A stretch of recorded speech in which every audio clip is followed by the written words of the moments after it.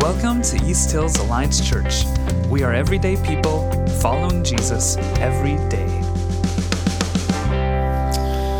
When I graduated from high school and first went to college, one of the weirdest things for me was the dormitory. It wasn't the classes, nor the weird cafeteria food, or the daily schedule, or even a different town. I just went to Portland, so I can always scamper back home if I needed real food and clean clothes. The thing that was strange was that in a dorm, you essentially move into a small room with a stranger. And now, it's not that they're a stranger and that you've never met them before, though that is true. They could just be strange. They could be a different age, or from a different part of the country, or from a different country altogether even. And then, of course, their personality could just be odd. But what is the weirdest thing is that you quickly discover that the way that you grew up doing things could be drastically different than the way that they did. While you've both been on the planet for about 2 decades, those years likely had different expectations for how you were supposed to live. And so perhaps for the first time, you discover that people consider you different. And it could be simple things too. Like, they thought it was completely normal to pile their dirty laundry beneath their bed until it smelled as bad as toadstool sounds. And that is a true story. It could be that their sleep schedule is several hours different than yours, and their choice in music happens to be country, which you're not really a fan of, but they also don't believe in headphones, and so you have to listen to it all the time. It could be that they are diehard Dallas Cowboy fans, and they want to keep you up until 3 a.m. every night talking about Tony Romo, but you got a 7 a.m. class and you hate the Cowboys, right? Could be differences like that. And sometimes, and when you're an 18, 19-year-old discovering this for the first time, usually this leads to some kind of conflict. Or if you're kind of shy and passive-aggressive, like teenage Sky was, it means you just bottle up and are really crazy for a year, and then you opt out as soon as you can. However, if it gets bad enough, and those differences continue to mount, that small room that you are forced to call home can start to feel like a place where you do not belong. And that's just talking about moving into a dorm as a teenager. But what if the places that we have called home don't actually feel like home? What if we find that we are the stranger and that us being different is not just an annoyance, but it's actually considered to be a threat to the way of life for everyone who lives there? Now, for the last few months, we've been in a series called Everyday People, where we've been looking at what it means to follow Jesus every day through the book of 1 Peter. And for the people that Peter is writing to, following Jesus has not been easy, to say the least. Because the differences between the way of Jesus and the way of Rome has brought suffering upon the church. They're despised, they're mocked, they're persecuted, and the places that they have called home are no longer places of safety or security.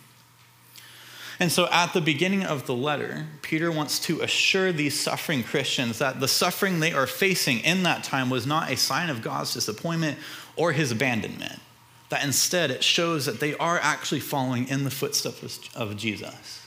Because having been saved through Jesus, these non-Jewish Christians are now brought into the heritage of God's people, and like their spiritual forebears, they too face suffering, exile, and dishonor for the sake of God. And so much of Peter's focus is on how the people of God, who have such a great calling, should live in a society that demeans them and sees Jesus not just as a threat to their own religions, but to their very way of life. Now, for Peter, the image of a foreigner and an exile is his go-to to describe the Christian life. And he begins by developing what this means in chapter 2. So this is verse 11. He says, "Dear friends, I urge you as foreigners and exiles to abstain from sinful desires which wage war against your souls. Live such good lives among the pagans that though they accuse you of doing wrong, they may see your good deeds and glorify God on the day he visits us." And so with that principle, Peter then goes into what it means to act like Jesus with the various authorities that Christians find themselves under in Roman society. And over the last couple of weeks, Pastor Josh has looked at what it means for how Christians engage or submit to governing authorities and how we are supposed to engage in politics. But now, Peter is going to transition from the impersonal sphere of government and society to the very personal spaces where Christians have questions about how to follow Jesus when persecution doesn't happen just in society at large, but actually happens in their own homes. Right? How do we follow Jesus when foreigner and exile isn't something that we feel just out in the community or in our workplaces, but even in our most personal spaces and in our closest relationships?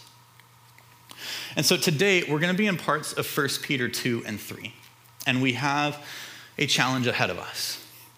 Because the passages that we are going to be examining this morning have been used to perpetuate all sorts of evil and abuse, whether it is justifying slavery or the physical, emotional, and spiritual demeaning of women and the most disadvantaged in society.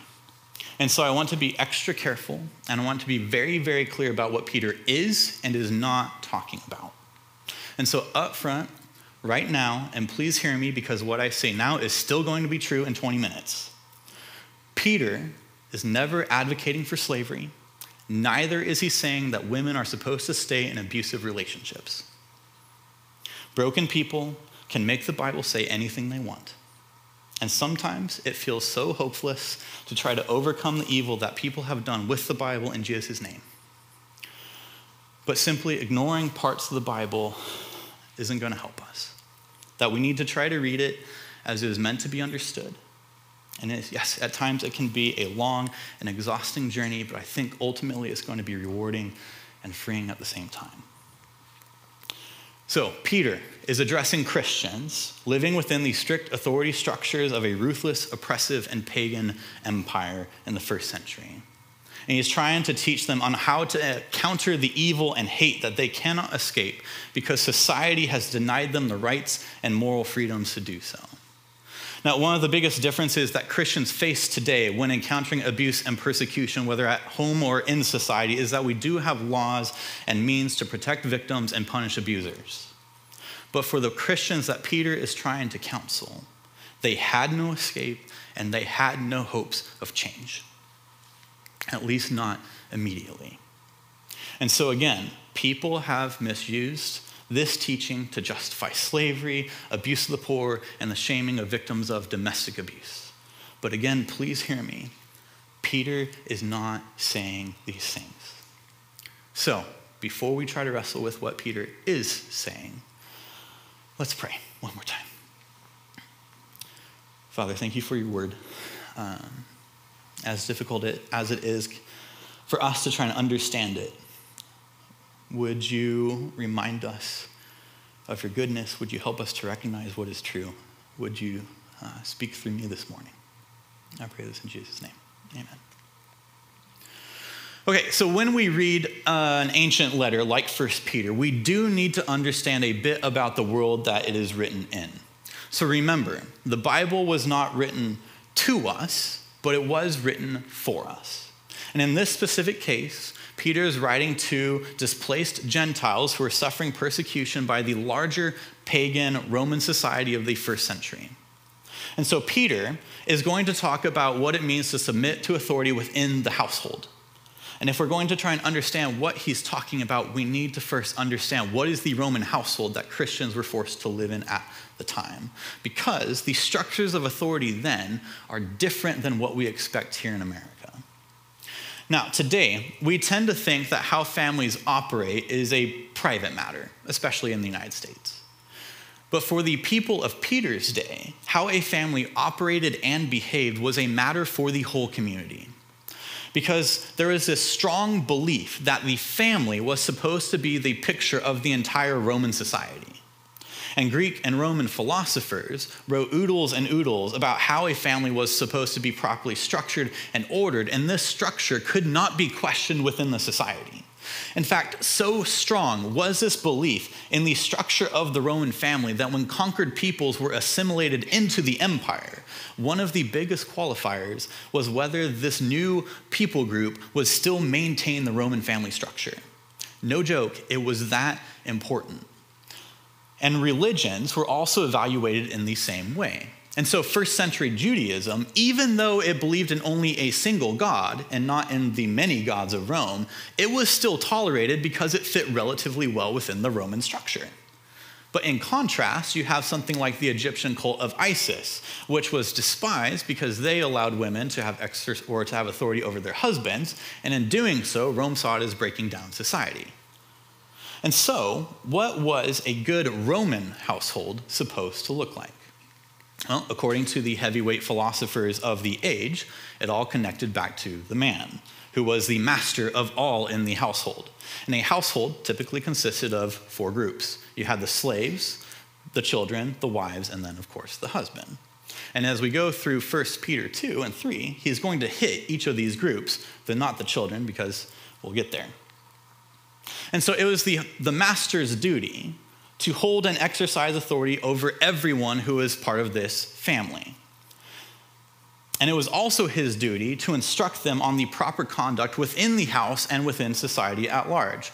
Now, what's interesting is that within these household codes, slaves, children, and wives were never directly addressed, ever, because none of them were seen as having the moral freedom or responsibility within society, primarily because, for various reasons, each wasn't capable of making those choices. That was the master's privilege. However, both house slaves and wives were often given authority under the man over different aspects of running the home. And so while the husband might run the business, the wife would still have a lot of responsibilities in the day-to-day aspects of the house. So she would manage its slaves, take care of the children, and make sure everything ran properly. However, if an issue did arise from the conduct of a slave or wife, it was the husband who was blamed for not properly instructing them or the people in his house. And he was expected and pressured by society to get his house in proper order, whatever necessary.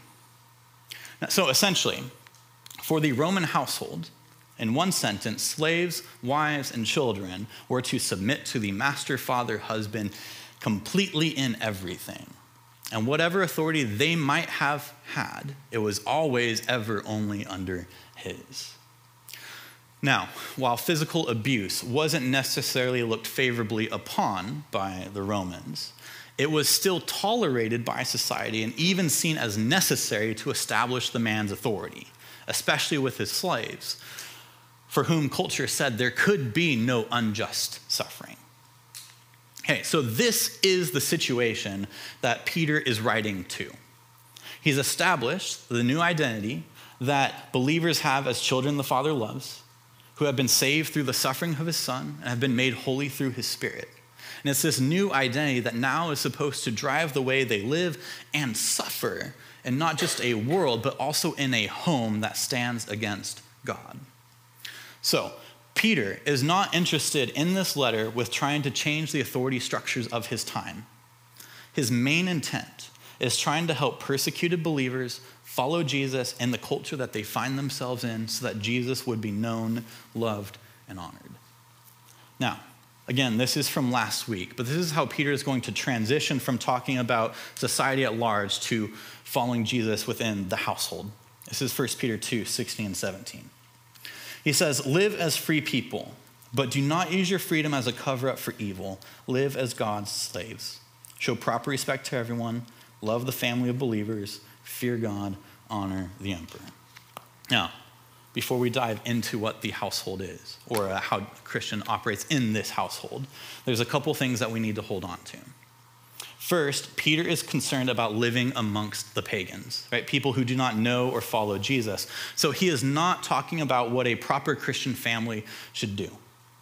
It's about being a foreigner and exile in your own home and trying to help the people in the house know Jesus through the way that you behave. Second, the context is one of suffering. Right? How do you follow Jesus when you are being persecuted for him, even by the members of your household? And then third, Peter still affirms that all believers are free no matter what station they find themselves in. But that freedom does not mean that you are your own master. That you first and foremost belong to God and you serve and obey him. All right, so with that, Peter is now going to address the lowliest people, not just in society, but also in the home. And these were the slaves. This is 1 Peter 2, 18 through 20. It says, "Slaves, in reverent fear of God, submit yourselves to your masters, not only to those who are good and considerate, but also to those who are harsh. For it is commendable if someone bears up under the pain of unjust suffering because they are conscious of God. But how is it to your credit if you receive a beating for doing wrong and endure it? But if you suffer for doing good and you endure it, this is commendable before God." It's estimated that about 1/4 of the population of the Roman Empire was slaves.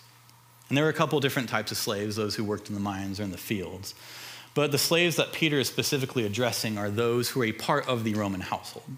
And house slaves were generally treated well, and they could have higher standing within society, even being educated. And so they would serve as tutors of the children, or they'd even manage the accounts and finances for the business. And if they're able to get work on the side, they could possibly purchase their freedom. However, they were still a slave, and within the household and in society, they had no rights, which, interestingly enough, also included their faith, because slaves were expected to worship the gods of their masters.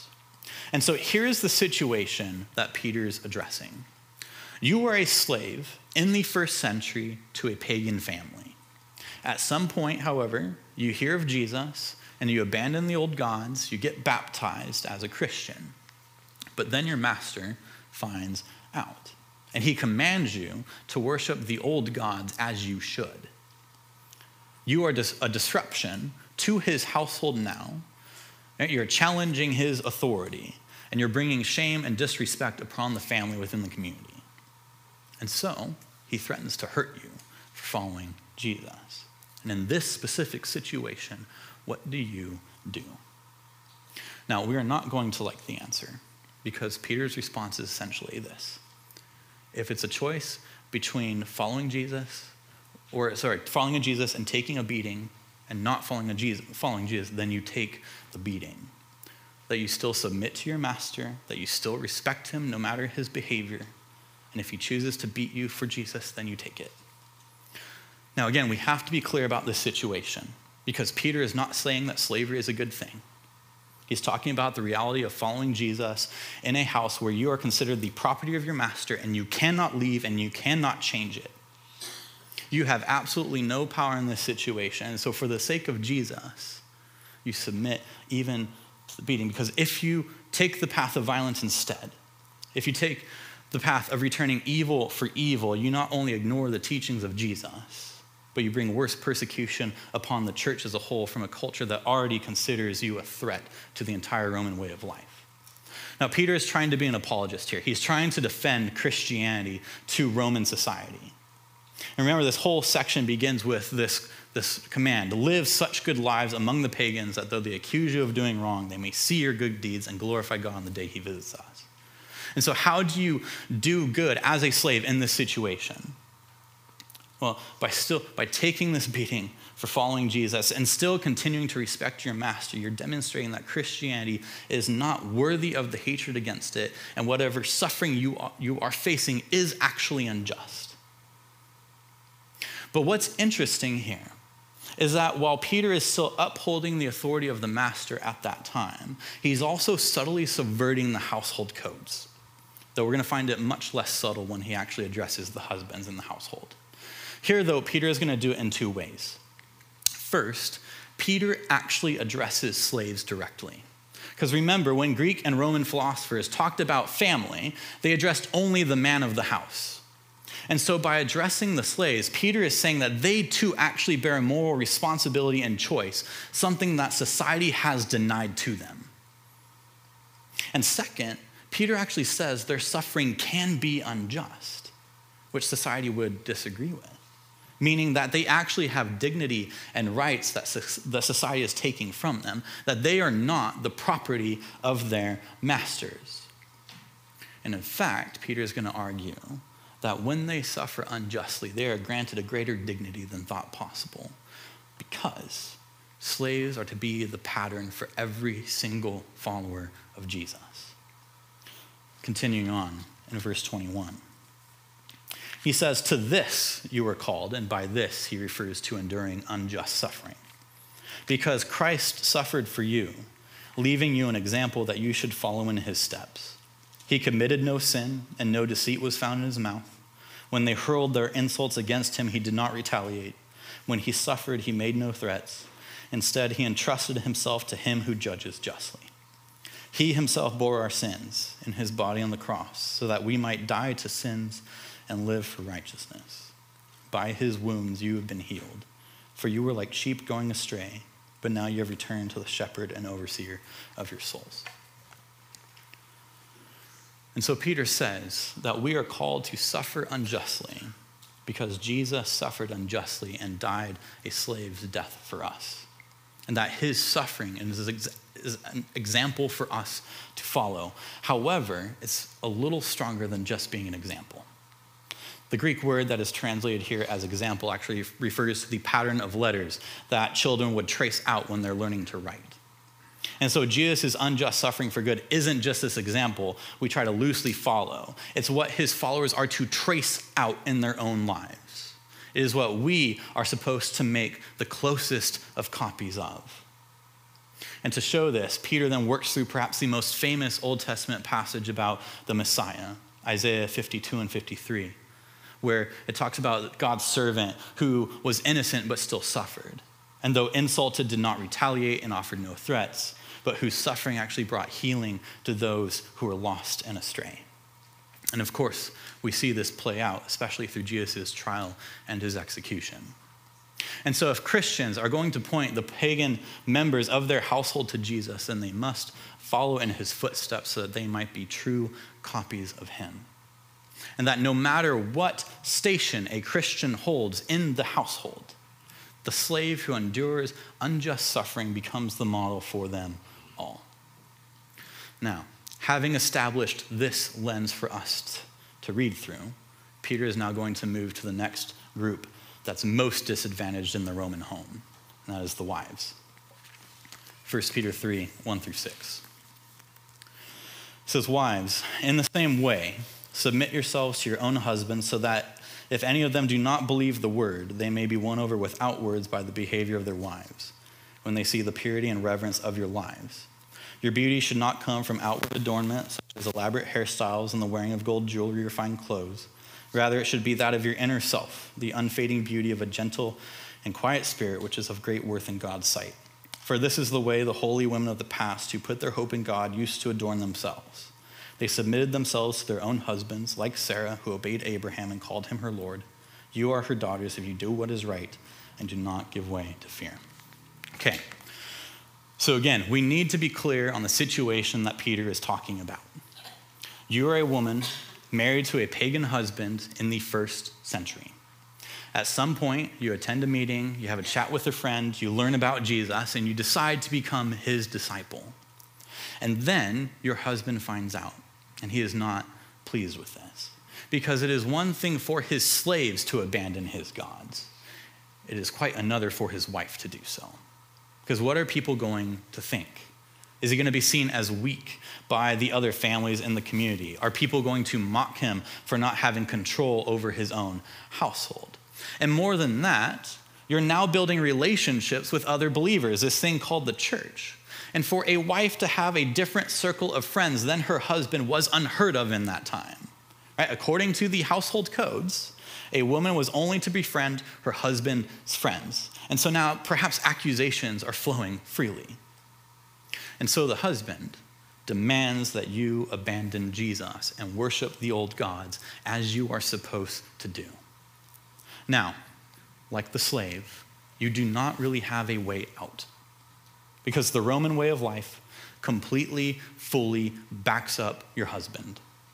And when he commands, you are expected to obey. And your family is going to tell you so, as along with the entirety of the community.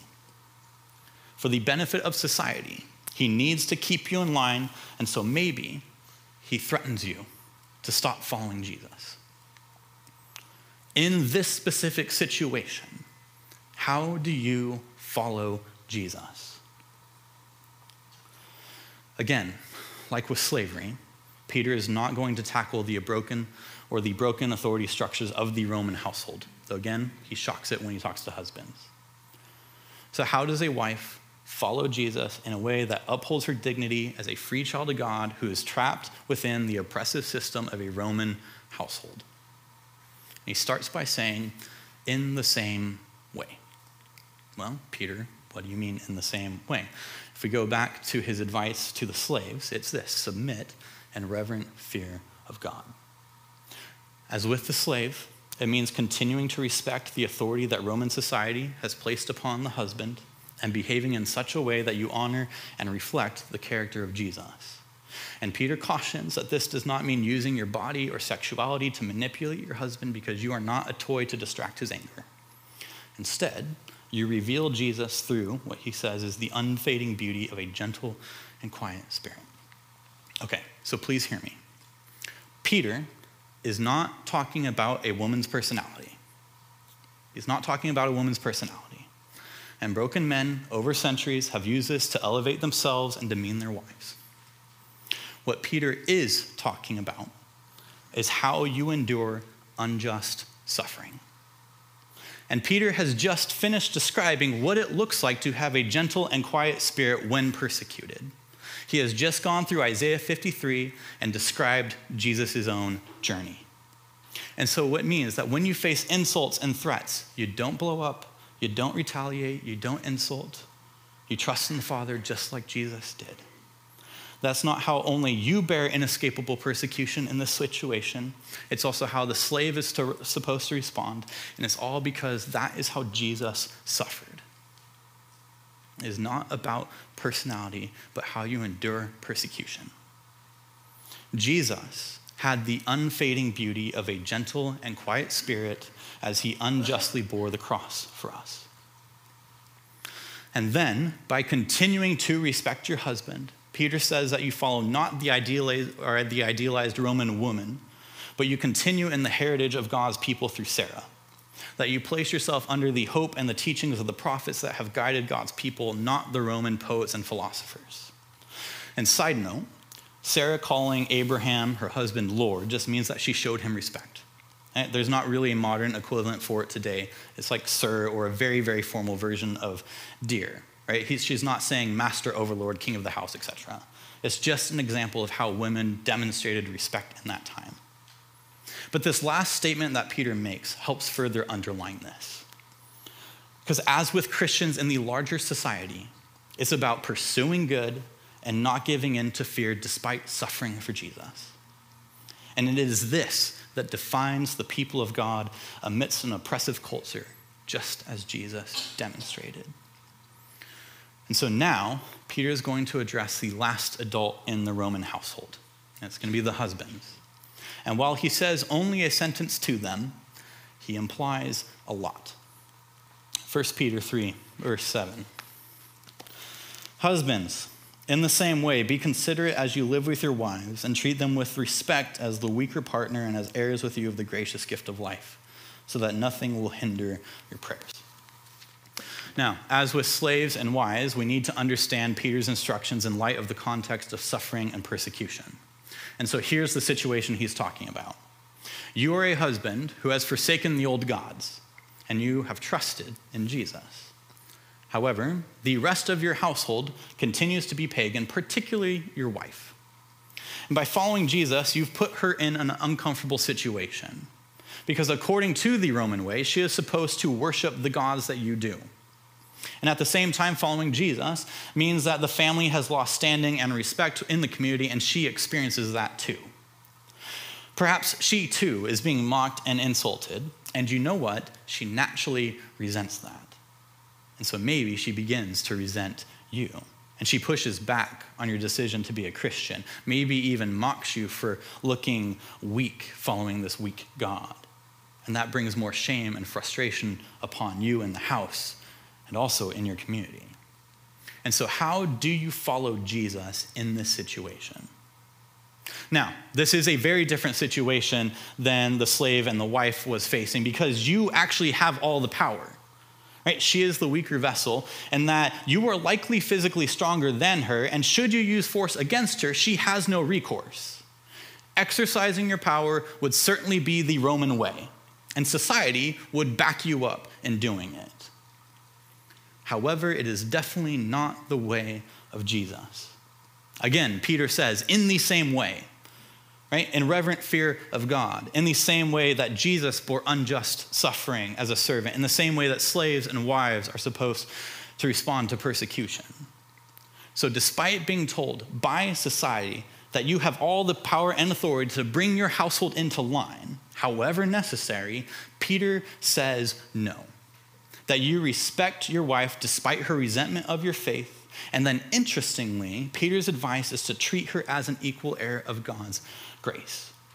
Now, reading it in English, it looks like Peter is talking about a Christian couple. But given the context and the weird grammar of the Greek, it does seem like Peter's instructions here for how to truly bring her to Christ is to respect her and treat her as an equal heir and Christian. And in that way, in the contrast between what Roman society would have you do and the good that you are doing because you follow Jesus, you demonstrate the better way of Jesus. And so try to imagine the church gathering when 1 Peter is first read. Right? As a man listens, you should picture his eyes getting wider and sweat starting to glisten on his forehead. Because what Peter has just been telling slaves and wives is unheard of. That their suffering can be unjust, that they have more responsibility to Jesus and not to you most of all. And then Peter says that you too are to respect your wife and that she's actually equal with you before God. And then it gets worse because Peter says that if you are tempted to use your physical strength against her, if you use your social power to bend her, God will not listen to you. That as holy as you appear in the rest of your life, God is going to cut off communication. And this is the strongest Peter comes to challenging the Roman household codes. Because even though society has given the husband authority, the man is still God's slave. And with reverent fear, he too is to pursue good despite suffering, following the example of Jesus with a gentle and quiet spirit and upholding the dignity and equality that everyone has before God within his household. And that is Christians living through a Roman household in the first century. Okay, so what does this mean for us? Why bother examining topics and situations that are frankly uncomfortable? To say it again, this passage has been used to perpetuate terrible evils throughout history. It has been used to shame women into staying in abusive marriages. It's been used to justify the enslavement of people groups and the oppression of the disadvantaged in society. But those things deny the way of Jesus, and they have no place in his church, period.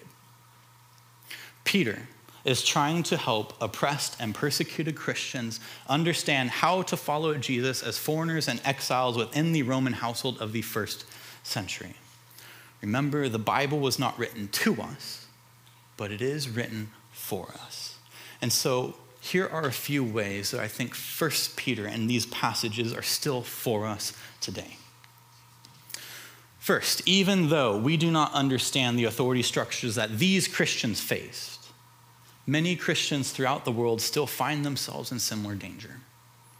That in many countries, it is still dangerous for a wife to follow Jesus when the family holds a different religion.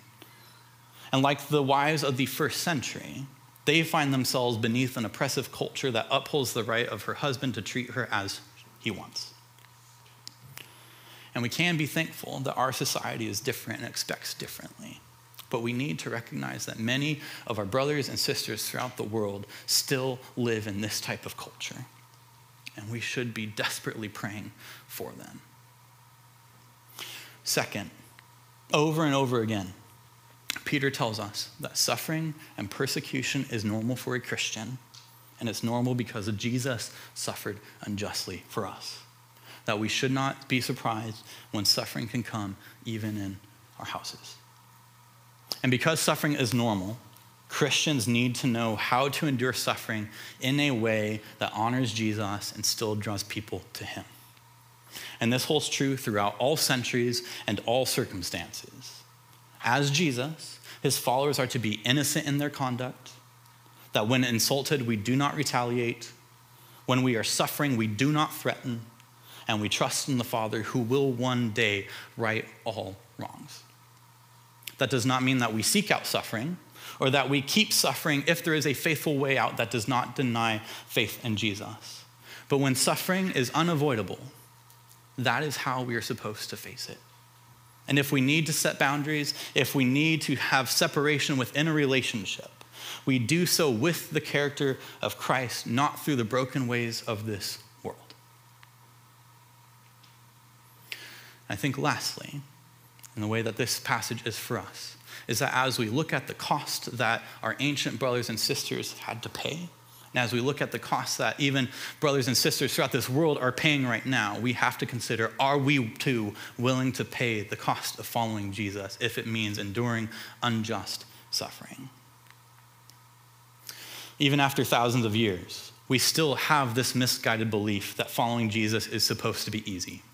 That suffering must mean that God has abandoned us, or maybe he does not even exist. And for Christians in the first century, following Jesus was incredibly costly because it meant being a stranger in your own home. It meant suffering and persecution by your family or spouse, and you had no power. But for all of us, though we are people freed by the grace of God, we are first and foremost God's slaves. That we do not belong to ourselves because Jesus bore our sins on the cross so that we might die to sins and live for righteousness. That no matter what position or what relationship we're in that causes suffering, we still follow this mantra set out by Peter.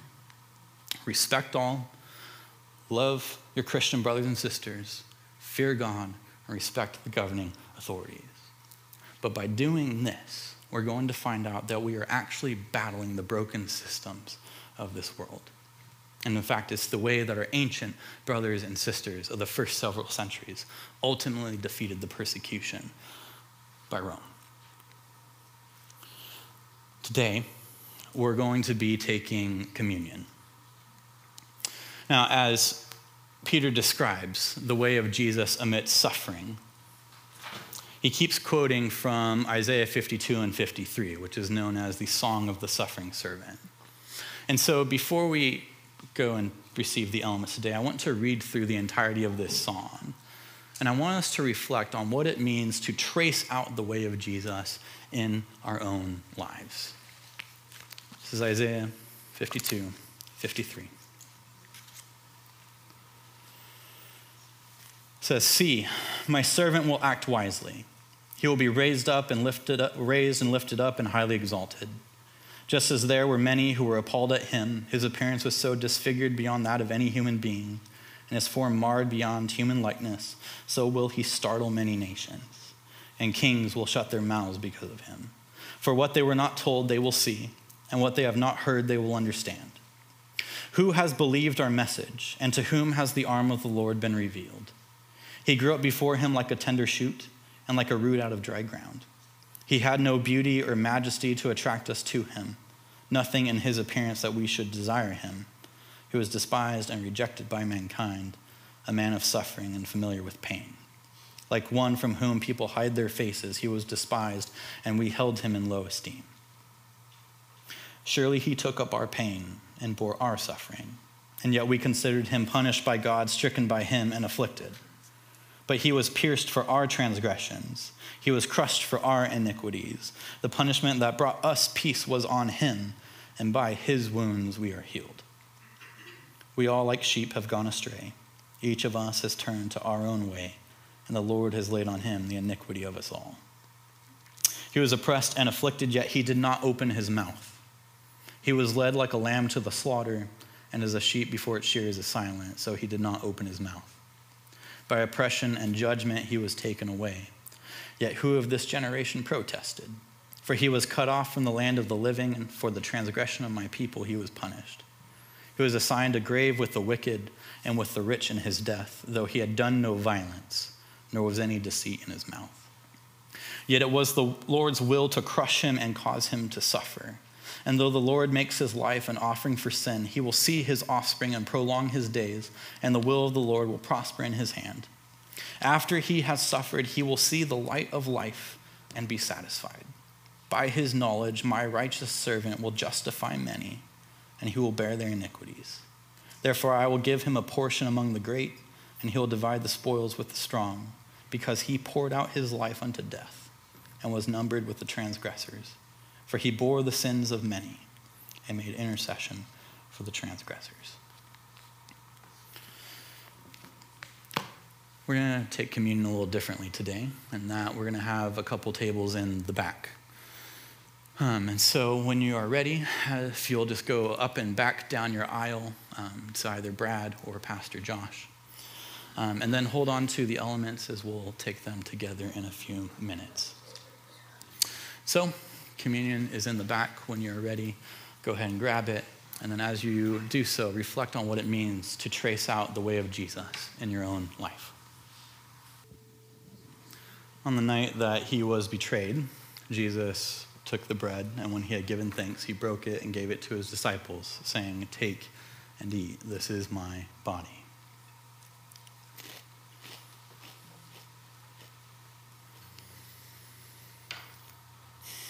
Then he took the cup, and when he had given thanks, he gave it to them, saying, "Drink from it, all of you. This is my blood of the covenant, which is poured out for the forgiveness of sins."